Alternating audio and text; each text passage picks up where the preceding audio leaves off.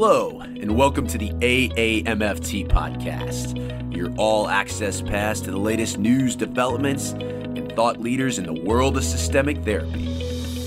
We strive to relate, educate, and innovate, one episode at a time. I'm your host, Dr. Eli Karam, and we're brought to you by the American Association for Marriage and Family Therapy. Our podcast explores topics that relationship-based therapists care about.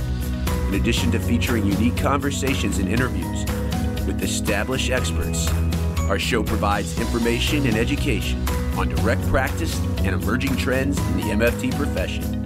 For more information, please visit us at aamft.org. Thanks for listening and enjoy the show.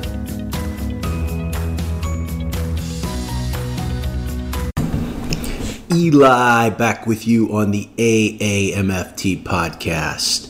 And today we have a double feature, two guests. A lot of times we talk about the pioneers in the field, and today is about the current leadership. I am pleased to be joined by both the president of the American Association for Marriage and Family Therapy, Dr. Tim Dwyer, and the editor-in-chief of the Journal of Marital and Family Therapy, Dr. Steve Harris. Both very engaging, very humble gentlemen. You'll learn a little bit about their background. Really what you will hear today in these interviews is each leader's vision for the future. Tim with AAMFT and Steve with JMFT. First, let me welcome Steve Harris. Published by the American Association for Marriage and Family Therapy, the Journal of Marital and Family Therapy, that's JMFT, is dedicated to both reflect and foster the best scholarship in our field that makes a difference, moves us forward as a profession, crosses borders, and of course is sensitive to cultural diversity and social justice. It's a publication relevant to both researchers and clinicians, and that's important to Steve, as you'll hear him talk about today. He received his master's and doctoral degree in MFT from Syracuse. Prior to ending up at the University of Minnesota, he was a faculty member at Texas Tech for 13 years. He's been practicing MFT for over 20. Before he became the editor of JMFT in 2018, he was serving as reviews editor from 2000 to 2005, and he's been on the editorial board since 2000. Dr. Harris is the author of over 65 peer-reviewed articles and book chapters, and he has contributed to a variety of other publications throughout his career. You may also know him as the Associate Director of the Minnesota's Couples on the Brink Project, with former guest on the podcast, Dr. Bill Doherty. All right. Wonderful to be joined by Steve Harris, editor of the Journal of Marriage and Family Therapy, also known as JAMFT, here on the podcast. First question we always ask Steve is, tell us about yourself, your journey, not only into MFT as a profession, but also into the academic side, which led you to become the editor of the journal in 2018. Wow. How much time do I have? I was not a very good high school student. And I started in, I'm a first-generation college student, so I didn't really have mentoring around how to go to college or how to sign up for this or that, and so I was all self-taught, and I didn't have a great teacher. So I would say that I took poor study skills, study habits into my college environment, and I didn't do well there. I was fortunate enough to take a break from college for a couple of years. I served a mission for my church and lived in Finland for 2 years and really learned how to learn a new language that nobody learns. Nobody learns how to speak Finnish, and realized I could study. And so I went back to college and I kind of turned my academic trajectory around. But even in that academic trajectory, I remember my senior level writing class. My paper was held up as the worst paper in class. Like the teacher read it to everybody. It was indeed the worst paper in class, and she didn't read my name or anything like that. And so I really started my educational... you remember what the topic of that paper was? I'm sure you do. It was an interview with someone who was an MFT. And that was the task, was to interview someone who is doing the job that you want to be doing. So I interviewed somebody on campus who was an MFT, and it was a bad paper. But So I started my educational career with a deficit mindset that I'm not a good student, that I don't really have much to contribute, and I'm not a good writer. And so today, to contrast where I was at one point to where I am now, after having written and published articles and books, and now editing the journal, is quite a thing. Like many people in our field, I started out thinking I wanted to be in psychology or advertising. I didn't know what I wanted as a kid with a brain that was still developing, and through luck, through happenstance, I found my way into a family science class and realized that there was this thing called marriage and family therapy, and I'm like, this is what I thought I was going to be getting in psych, and didn't really like the orientation of the more individually oriented perspective in psychology, and so went through to the MFT route and got a degree in family science as an undergraduate, and then went on to get my master's degree and PhD at Syracuse University. My plan was to go and to get a master's degree, return home from the East, and set up a practice. But when I was at Syracuse, I had an assistantship in the counseling center, and I was doing my practicum in the community. And so there were some weeks I was doing 20, 30 hours of clinical work, and it was full-time clinical work. And it was too much. And I remember coming home and just being kind of mush-brained, and like my wife would be like, "Hey, you're home, we can talk." I'm like, "I'm done talking. I just want to escape for a little bit." So I knew that while I enjoyed my clinical work and thought I had a talent at it, I knew I didn't want to do that exclusively. And so the decision was made to go focus on a PhD and to get my research skills up and my writing skills up, and that's kind of how I got into this track. And now I love what I do, and I love the lifestyle that I have with, I can meet with a student, I can write an article, I can, do supervision, I go to a meeting, and I, do a variety.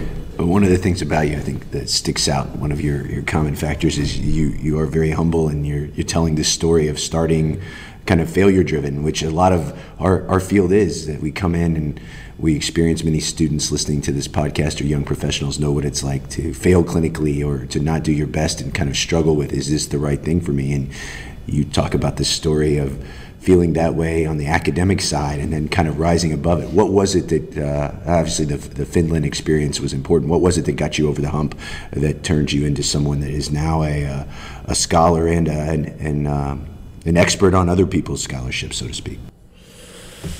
Yeah, I don't know if I got past the hump. I think I still see myself with kind of that negative mindset. Although when I look at my Vita, I'm like, well, obviously there's something going on here. There's been publications and books that have been created and sold. People buy the book, people read the books, and I think it's been helpful to get in with good mentors, colleagues who have kind of helped me. I think it was also realizing that even if my ideas aren't the best, I have some novel ideas, and there's always room for novelty and innovation in our field. And so through some of those novel ideas, submitting a document for publication, and realizing that it got published, and I was kind of surprised by that, and I thought, well, maybe I can do this, and so just having those little tiny successes. It's one of the reasons that when I work with my doctoral students, I kind of think I want them to start off with a success, so I always have them start by doing a book review and getting a book review published. I want them to see their name in print. I want them to think that this process is approachable, that it's something that's attainable, instead of thinking I've got to do an RTC and a randomized RCT, and I've got to get to do this, I get a huge grant. I just want it to make. I want it to be a small success leading to a larger success. Yeah, etc. All right. So tell us, as many people listening to the podcast, obviously, will not go on to create original research of their own, or maybe ever submit to a journal of the caliber of JMFT. So why? And we'll talk about your vision for the journal over the next 3 or 4 years. But why is it important? If you are a frontline clinician at MFT, why is it important to read any academic journal, especially the Journal of Marriage and Family Therapy? So I think one of the things that we try to do at JMFT is we try really hard to make research accessible to the audience, and we have to remember there are several different audiences. So there are the researchers at Carnegie institutions that are trying to get federal funding and trying to expand their push the edge of knowledge of what we know. And so that's one audience. So we have to make sure that our articles have a scientific rigor and conform to acceptable practices within science. So it's one audience, and then we have a huge clinician base that get the journal. And they are people who have gone through their master's programs, some PhD programs. They have some knowledge of research methods, but maybe they're not practicing it and they don't swim in those waters every day. And so the articles have to also be approachable by that group of people that may have maybe less sophistication with research methods and tight controls and all the things that those mean. So those are two audiences. And another group of people that read our articles are the policy people in Washington, D.C., who look to JMFT and other forms of scholarship to help inform what gets funded, what gets prioritized at a federal level. And so that's quite a task to ask each author to kind of match your message for these three very different stakeholders. Yeah, different stakeholders and different audiences. Yeah. And when you think of what you're excited about currently in the journal and your vision for the next couple of years, what do you want that to look like? So I think the thing that guides me is thinking about publishing relationship-oriented clinical research. Those 4 words, relationship-oriented clinical research, has kind of become my mantra. And in talking with people about that, someone came up to me and said, is that the only thing that you'll be doing? Or is there room in JMFT for other things? Of course there's room in JMFT for other things, but I really feel like our discipline of marriage and family therapy takes a relational look at mental health problems and emotional distress, and that is our strength. And so I want to claim it. I want to grab it and stake our ground there. So to that end, we have research articles that get sent back to the authors and say, what are the clinical implications of your work here? And if they can't connect it to how the clinician might sit in their room and say, okay, I just read this article and we were just talking about this problem, and have you thought about doing X, Y, and Z with your son or your spouse? Those are the things I'd like to see. I'd like it to be translatable, and I'd like people to be able to. Well, you're preaching to the choir. We're both MFT educators, and this idea of having the research come to life. Whenever I read something, I want it distilled down to the kind of least common denominator, and how that will help me in the therapy room with my clients, whether they be individuals, couples, or family, from this relational systemic view. So that, I think, is very important. Do you think that... let me ask this way. How do you instill the value? Because my belief is, if you're not reading journal articles when you're in school, as many of our listeners are, it's going to be very hard to pick up those habits outside of there. So how do you help people, while they're still young in their formative stage, appreciate what an academic journal like JMFT has to offer? Yeah, I think some of that is meeting the various audiences where they're at. So that means probably increasing our social media presence. We at JMFT are Amy Hubbard and myself at the University of Minnesota, plus a board of educators, board of editorial members that are all over the country and internationally, and we are in Alexandria, Virginia at AAMFT headquarters, and we are in Boston at Wiley headquarters. And so learning how to negotiate who has the say in what is the face of JMFT and what is the branding of JMFT.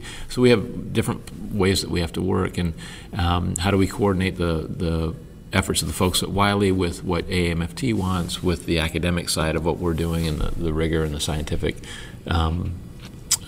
standards that we want to meet is a challenge as well. But I think that we need to be thinking about how do we get greater content out to people so that they can make a choice to click on the link or to move to it. And I think most of that's going to happen through social media, through email blasts, things like that. Because I don't think people, if you get the journal and it shows up in your mailbox, I don't know anybody who reads it cover to cover.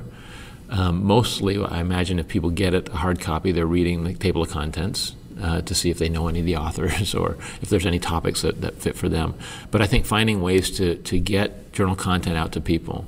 Virtual issues is one of the things. Yeah, let's talk about that. I have been lucky enough to take part in that, one of those virtual issues a couple of years ago, and I think as an educator, if you're a student listening to this or a young professional and you want to, or not even someone that just wants to learn a new content area, talk about some of the topics of the virtual issues and how that can be good to get everything just in one place. Yeah, so the virtual issues are similarly topicked, similar topics kind of bundled together. They reside on the Wiley JMFT website. So if you're listening, you could Google Wiley and then JMFT. You'll come up to the JMFT homepage, and you can click on the link that'll take you to the virtual issues off the main page. I'm doing that right now. We're doing it in real time. While he's doing that, I can also tell you if you're a member, whether you're a student member, a preclinical fellow, a clinical fellow. Part of your membership comes with access to JMFT. So you can also get to where Steve is talking about, straight through the AAMFT homepage. You put in your password and you can go straight to the journal and see these virtual issues. Yeah. So if you go to the browse link, you'll see a drop-down menu that has virtual issues on it. Right now there are about 15 entries. The topics are on things like international family therapy, infidelity, feminist informed training and supervision, sex therapy, MFT trauma in the military, sexual and gender diversity, common factors research, supervision, solution-focused brief therapy. We need to expand this, and there's a variety of topics that I look at and I think are missing from this. Suicide, depression, anxiety, play therapy.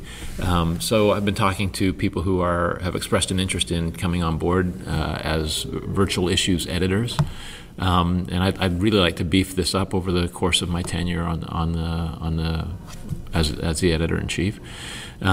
So a lot more topics. I see the audience primarily as being educators and clinicians, so educators and students, so that an educator might say, well, I'm teaching a class on infidelity this week, what do we know? And they can go, boom, right here to this this issue dedicated to one great way that I've used them in other MFT educators that I know is if they're teaching a class around special populations or special topics, this is built right into it. It's your whole reading list right there. So it really is a cool addition to really see the best of what the journal has to offer, spanning over the long history of the journal, both current articles and historical articles that kind of set the field in motion for some of these content areas. So if you haven't checked it out, it's a great thing to look at. What else, as far as coming up, are you excited about with the journal? Well, actually, this virtual issue is probably the thing I'm most excited about. We also the other thing that's in the future is another effectiveness issue, and students and other people listening to the podcast will probably remember that in the 90s we started doing kind of an every 10-year update on the effectiveness and efficacy of the treatment that we provide. Pinsoff and Wynn was the first one in 1995, and then the late great Doug Sprinkle had two more versions. So it's about time for another one. Yeah, so we have that in the works.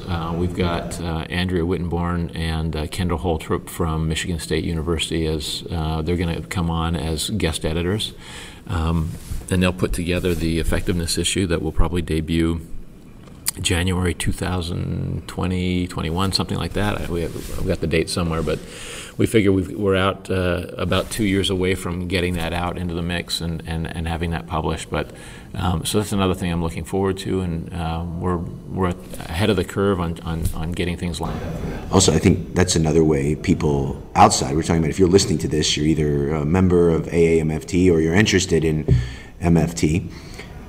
But that's another way these effective issues of people in related discipline outside learn about MFT. That is, again, as Steve was saying, a way to kind of amalgamate all the best data and what we know about the effectiveness of couple and family therapy interventions and models. So it is, if you've never checked one of those out, it's a great place. Many students, when they're doing a lit review or whatever, have probably come across those editions of those articles. So that will be published as part of the journal instead of a standalone. Right. That's the plan right now. I haven't heard anything different from AAMFT. All right, let's talk about if you're listening to this and you talked about being, I think sometimes people don't know about maybe doctoral students, about either writing a book review or being an apprentice reviewer. So before we talk about tips of submitting on your own, if that's what you want to do, let's talk about how you could get involved in the journal.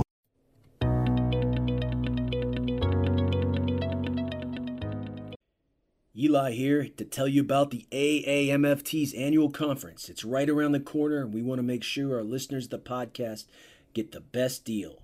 Register by Sunday, June 30th to receive $100 off your registration. This conference is the largest gathering of systemically minded therapists in the world, and it's going to invigorate you with new ideas, clinical applications, and connections with new and old friends. As I said, I'll be there recording. You can go to the AAMFT website to see all of the conference highlights for AAMFT 19. These are just a few of them. There's going to be 80 plus innovative presentations that all have a systemic focus, showcasing the latest research, advancing the field. There's going to be many networking and social events help you to make new connections and catch up with those old friends. And there's a bonus track for career development to deepen your skills. All in all, up to 27 continuing education credits over the weekend. Again, you can go to aamft.org to check out the conference program and to register.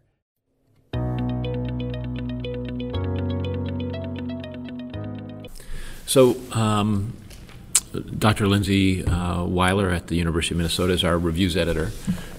She's always looking for books to review, and like I said, part of my philosophy is to get students primarily involved in publishing and get their name on something so they can have a positive experience with that. So we're open to students coordinating with Dr. Weiler about books that they might want to have reviewed. They might even contact her and say, do you have any books that you'd like to have reviewed? Here's their areas of interest. She gets books all the time. So that's one way for students to get involved. Another way is to talk to your professors, and if you've got an idea that needs to get its way in print, talk to your professors about how do I do this, how do I go about doing this, and get involved. They're always welcome to call me. I have authors oftentimes will email me and say, I'm thinking about an article on such and such a topic. Is that appropriate? And then I go through with them the nature of their approach and how they're thinking about it, and whether it's a relationally oriented kind of a topic, and how they're going to tie that piece in. And sometimes I point people in different directions. So JMFT is not, of course, the only outlet out there. And some ideas need to be in different outlets. So. Yeah, it could be a really good article, just not a fit for this relational frame that we've been talking about. I think so happy you shared your personal story of kind of not being a innate natural student or writer, because I think what stops many young professionals from submitting to a journal like JMFT is the fear of rejection. But this, to me, I always kind of describe it like baseball. If I get 3 out of 10, I'm an all-star. I'm in 300. So it's kind of like it goes with the territory of submitting. But talk about kind of getting over, as a young author, the fear of rejection, and then learning from a peer review process. And then we can kind of talk about some tips if we have people thinking about submitting to the journal. Yeah. Years ago, Doug Sprinkle, who has passed, he and Fred Piercy did they wrote an article in JMFT called How MFT Authors Have Handled Difficult Rejections. Yeah, that's a great one if you haven't read that. They interviewed people who, prolific authors who have been rejected, and I remember them talking at a conference about it, like, some of those rejection letters, when they used to be letters that would come in the mail, they wouldn't even open, and they were so worried about it. Or they'd read the first line that says, we're sorry to say that we're not, and they just wouldn't read anything more. And then they would go back a month later and they're like, well, it wasn't that bad. And the critique that was the article had been given was actually very formative and helped them create a better article. And so, but it is difficult I think writing is very personal. So when your senior level English teacher pulls your paper out of a stack and says, this is the worst paper of everything, man, that hurts, and that sticks with you for a while. But the only way you get to be a better writer is through doing writing. And the only way that you get a different perspective on your writing is to get that feedback. So as an educator, I've had students who will say, I can't keep sending you my stuff, and it comes back with all this red ink on it. Well, so that's information that I need to hear. Like, if students are getting these adverse reactions to hearing feedback, then the feedback's not getting through. So how do I, as a as someone who critiques their writing, how do I give them feedback that can help them strengthen their document and help them hang in there with the process? Kind of like therapy, right? You go and you present your life before someone else, and they say, I've got some hard feedback for you to hear. And there are ways to give clients feedback that they're more willing to accept and listen to than other ways. And so how do we find that when you're putting something very personal out there for someone's critique? Yeah, it's a beautiful parallel process between therapy and writing for a journal. The other thing that I think about, we were also talking about at the JMFT meeting, is the idea of even great papers get a revise and resubmit. Very rarely does something get accepted the first time. And if you're someone that has had success at every other level, and now you start a career in academic publishing or trying to write for a journal, it's developmentally normal to get a revise and resubmit. In fact, it's expected. And I think to get comfortable with that, my metaphor of if you're batting 3 out of 10, you're doing pretty good. So, especially at a journal like JMFT. Well, and to continue that, therapy compared to writing metaphor, I mean, we all have blind spots, and so you sit in front of your therapist, and your therapist says, did you realize you do this? No, I didn't, but it's the same with our writing. Did you realize you left this part out of your document? Like, we kind of need to know about the sample. Oh, of course you do, or we need to know about the questions you asked. Of course you do. I've been with my data so much, I've been with this project so much, I just thought that was evident. I can't see the forest from the trees, right? I mean, I'm in the bubble of my writing project, and sometimes that outside perspective is important. Steve, you are very busy, but also I feel very accessible and humble. If somebody wanted to get an idea about would this be a good fit for the journal or not, before they actually format, submit, go through all of that, how would they get contact of you, and are you open to that? Yeah, I'm totally open to that. I can be reached through my email. Email is the best way to reach me, smharris@umn.edu. You can look me up on the University of Minnesota Family Social Science website as well. But yes, send me an email. It's harder to call me at work. I'm not always available to pick up my phone because I might be meeting with students or others in my office. So send me an email, float the idea by me. Let's arrange for a telephone conversation about it. I'm happy to do all those things. Wonderful, yeah. And thank you so much for joining us today. And maybe we'll have you back. We've talked to one of your colleagues and mentors before, Bill Doherty, and maybe we'll have you and Bill back together talking about something else you're passionate about, your Couples on the Brink project, your discernment counseling, but you're a man of many talents. So thank you so much. And again, if you've listened to this and you've enjoyed what you've heard or a little more curious, very easy to get to JMFT either through Wiley, or again, if you're a member, you want to go to the main page and you can find the direct link to JMFT to see all those virtual issues, the current issues, everything Steve mentioned today. Thank you so much, Steve. All right. Thanks, Eli. Take care. Thank you, Steve. I learned a lot. Now let me tell you about my next guest and friend, AAMFT President, Dr. Timothy Dwyer.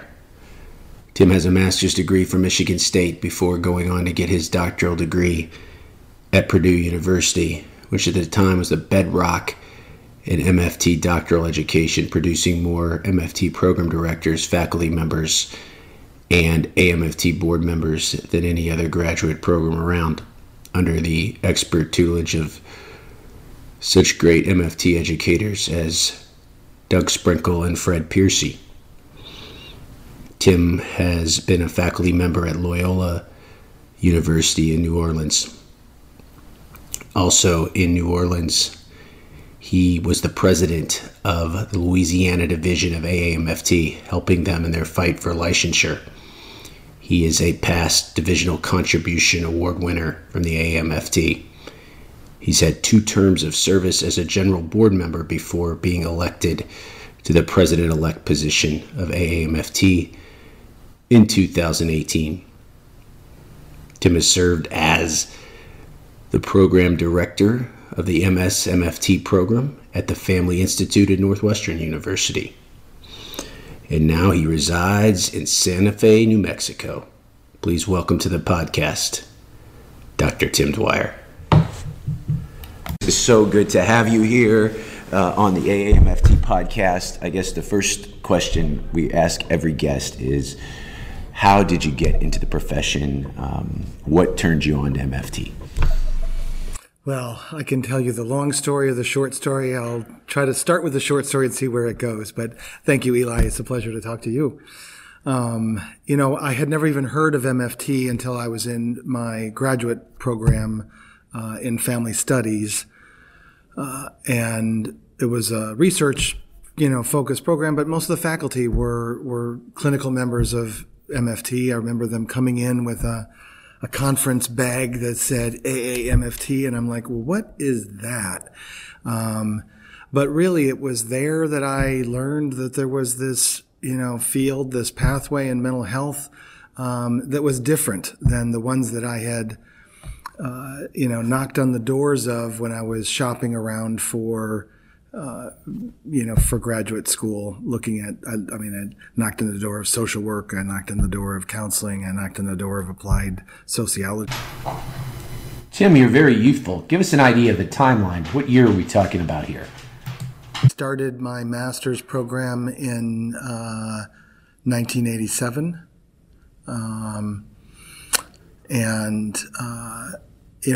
I had never even heard of, I graduated from undergrad in 82, sociology, psychology. So I was always interested in psychological things, but the sociology piece kind of gave me this interest in groups and sort of what happens when people come together.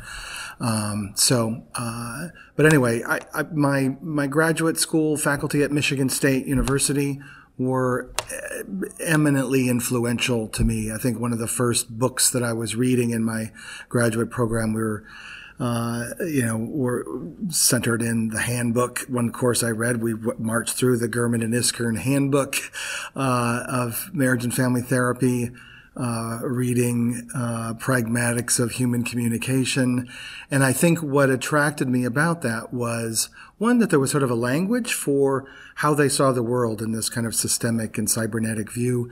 And so it felt, there was an intellectual attraction to it, but it also fit a way that I saw the world. And that is that you can't just sort of look inside people and, theorize or make inferences about what their problems are.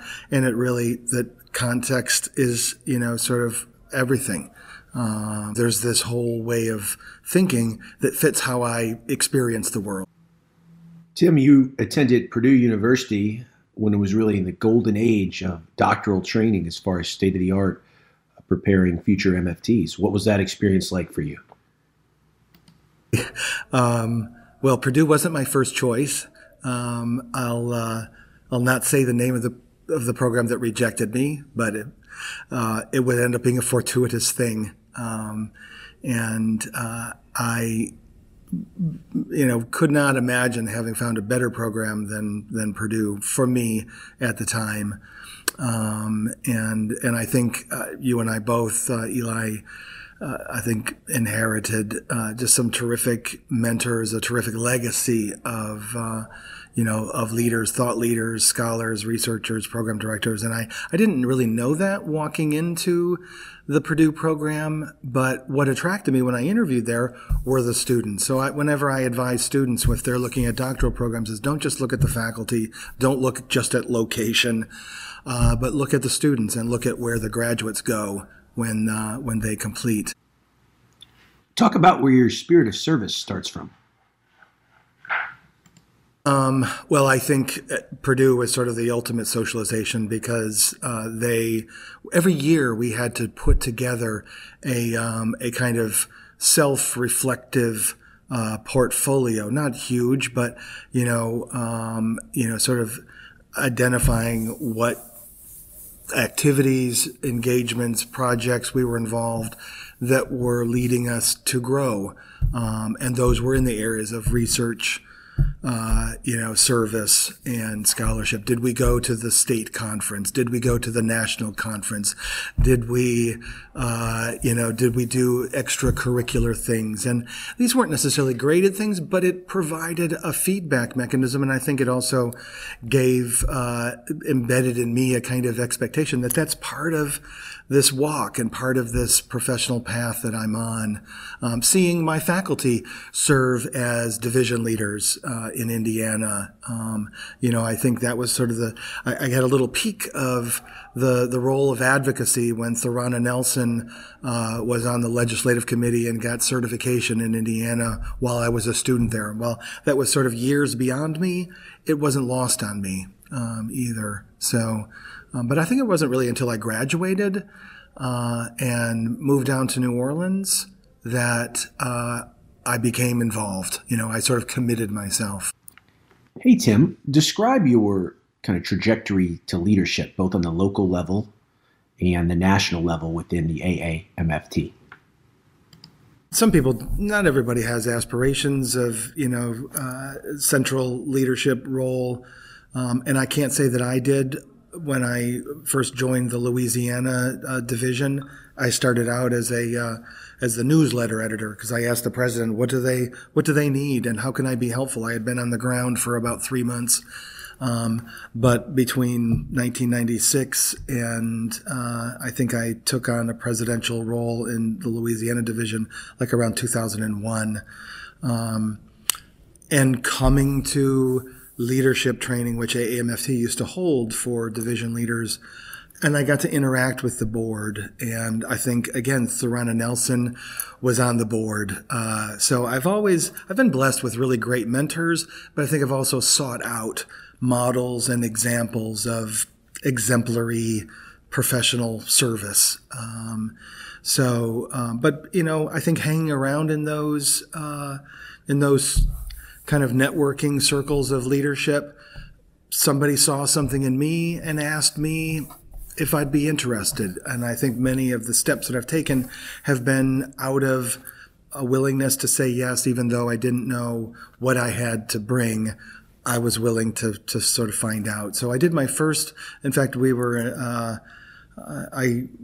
threw my name in the hat for a board of directors role back in 2005. That was my first election cycle, and went to my first. So my first term of service started in 2006. 3-year stint of that, I was off for about 5 months, and then there was a vacated board position, and Linda Schwally, who was the current president then, asked me if I would come back because they needed somebody to be sort of seasoned enough to step right in, skip the orientation and jump right in. I was tired. I was sort of enjoying my, first leg of retirement from board service, but I felt like they called me, they need me. My wife said, well, you got to say yes. So it's been helpful that she's been supportive of my service and really, I think, respected my commitment to that. It wasn't an easy turn to be back on the board as the president-elect. I had 2 previous terms. I threw my name in the hat, and I didn't make the slate. And I was okay with that. I think one of the things I often say to people who are considering board service is you have to do it because you recognize that throwing your name in is a service in itself. And you really help the elections council by giving them a range of, good qualified people for them to consider, because the elections council, which I served as a board appointment for, and two rounds of that, you'll look to sort of compose a constellation of people that bring a lot of different skills and talents and sort of dispositional qualities. Speaking of leadership qualities, what does a Tim Dwyer bring to the table in that regard? I think ultimately a willingness to learn, and with that's fueled by a passion for the field I love MFT. I feel like it's bred in my bones. When students ask me, how did you get into this field? I often say, as the youngest of 5 in my family, I think I was born into it, because that position put me in a place to sort of watch my family, my older siblings leave, sometimes come back, watch the adjustment transitions in my own family. But I think my curiosity, is a skill, my willingness to say yes when asked, my willingness to learn when I may not know, at the get-go. I think this sounds kind of funny. I think I have a kind of essential humility that may not always come out because I'm willing to put myself out there, which takes a certain risk that doesn't always show up as humility. But I think that I feel like that's where it comes from. So I feel like I'm a servant leader. We've known each other for many years now, and I certainly echo your humility and your ability to be one of the people and a servant leader. And that is really what's called for in a job like this, being accessible to the membership. But if I'm listening to this for the first time, I'm just getting involved with AAMFT, or I don't really know what the board does, much less the president. Tell us, what does the AAMFT president do? But the ultimate job of the president is to be the spokesperson. There are 2 spokespeople for AAMFT. One is the CEO, and the other is the president. And but behind that, the job is to, manage the process. We have a governance leadership model. We have a skill-based governance model, but my job is to sort of manage the board's process, which that sounds rather vague, but we have Robert's rules. We meet 4 times a year. We have an agenda. There's a lot of work that goes into preparing for a board meeting. The president's role is to, in consultation with the CEO and the president-elect, the past president, if there is one that particular year, is to put the agenda together. Those are not things that are done, with impulse or with, a kind of casual sense of preparation. There's a lot of deep thought that goes into those things. The president's job is to appoint members on the board or members in the association to serve on committees, on task forces, the ethics committee, the various governance units that are not elected positions. It's the board, the president's role to appoint individuals to those particular things. When there is it's really to sort of manage the board to make sure that it's focused on the future, and we have a strategic plan, and it's to make sure that the work and the focus and the effort of the board is in line with what is already articulated in that strategic plan. Listening to you, Tim, your pathway to leadership was through state divisions, and now since AAMFT has moved to more of a model of topical interest networks, that traditional pathway has been replaced. If you're listening to this and inspired to kind of serve and get more involved in AAMFT, what do you think is the best way to go about doing that? Yeah, that's a great question, Eli. I think showing yourself, letting people know your interest and willingness. Right now, with the network programs, we have the topical interest programs, which there are 8 now in its inaugural year. It's funny because those we haven't done a real hard sort of start or rollout of those things, and already people are signing up to those because they're tapping interest that they have. I think joining those. Those didn't come out of nowhere either. There were a handful of leaders and people who were passionate around those topics that wanted to, create something and wanted to contribute something. I think an emerging leader who has interest in those would do well to, get to know some of the chair-elect, the treasurer, the secretary, or whoever is involved in the sort of managing and the leadership of those interest networks, and ask how you can contribute, ask how you can be helpful. There are a number of ways to do that, as a volunteer, even as a student, to help spread the word, to help inform people, to help with recruitment and retention, to keep your eyes open for people that have that passion and have that spark and have that curiosity and have a learner-centered mind to want to sort of grow something. The new AAMFT is all about member choice and member engagement, and we see that reflected in these topical interest networks we've been talking about. I'm curious, in addition to those, what are you the most excited about in the next 2 years during your term as AAMFT president? This is the inaugural year, and I know that it's been a hard year because people are making the adjustment. I'm excited about kind of helping members, whether they're in geographic areas that are sort of still navigating the transformation from a division structure to this component network structure. I'm excited about seeing those, kind of make the cultural shift in a lot of ways, because it truly is a paradigm shift for the organization. And watching those flourish. I know I'm on the component evaluation committee, which has looked at all of the proposals of the networks that have an idea and want to bring it forth. The geographic networks, I think there are some that were, future focused and keen and clear-minded about what they wanted to accomplish and what they wanted to do in terms of their own efforts, whether it be advocacy, whether it be networking, mentoring, content, consumer-oriented content for their particular division. It's all in service of, advancing the practice in the profession.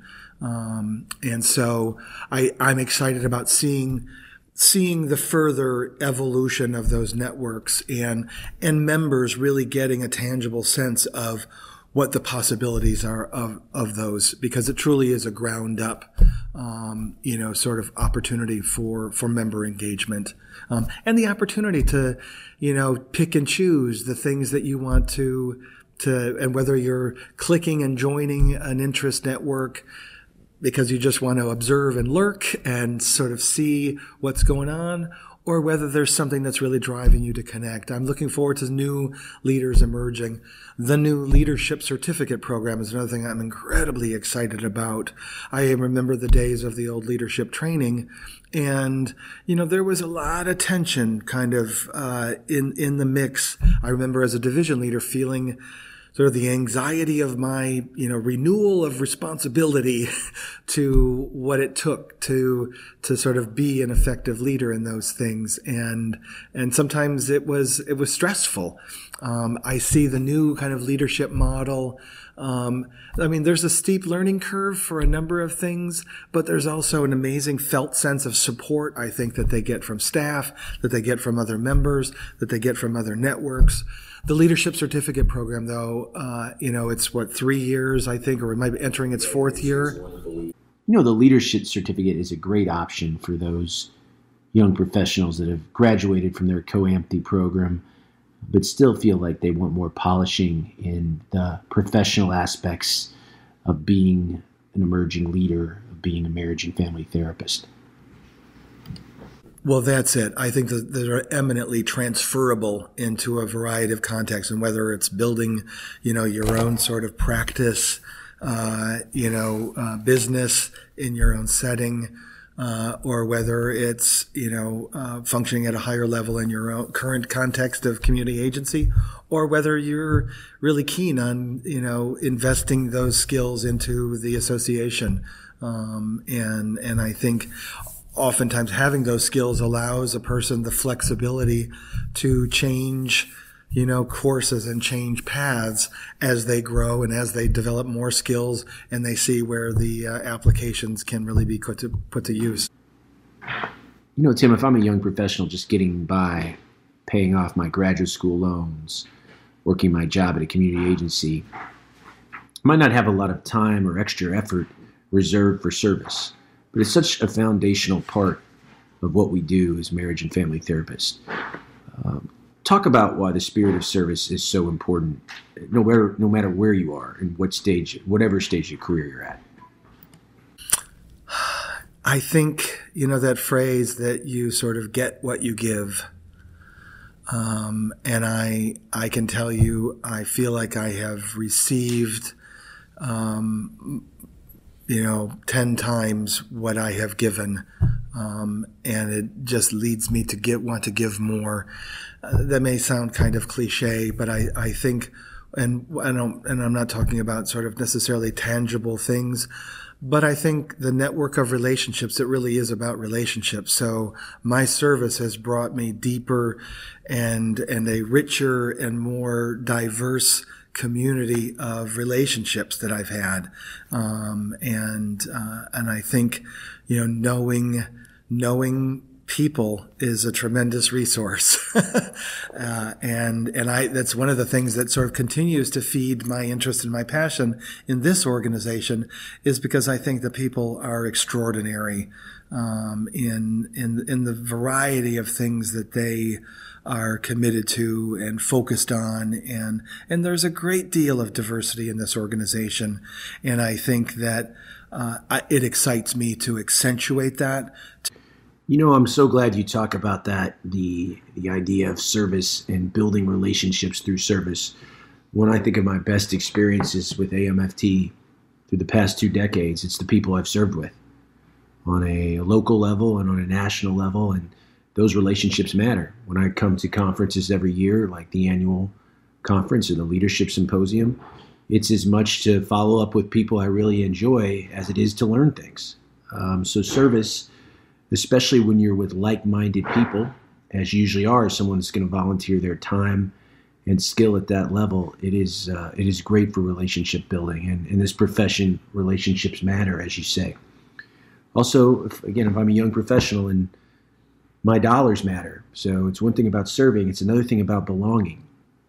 Why is it so important to belong to an organization like the AAMFT? Because a profession is more than a license.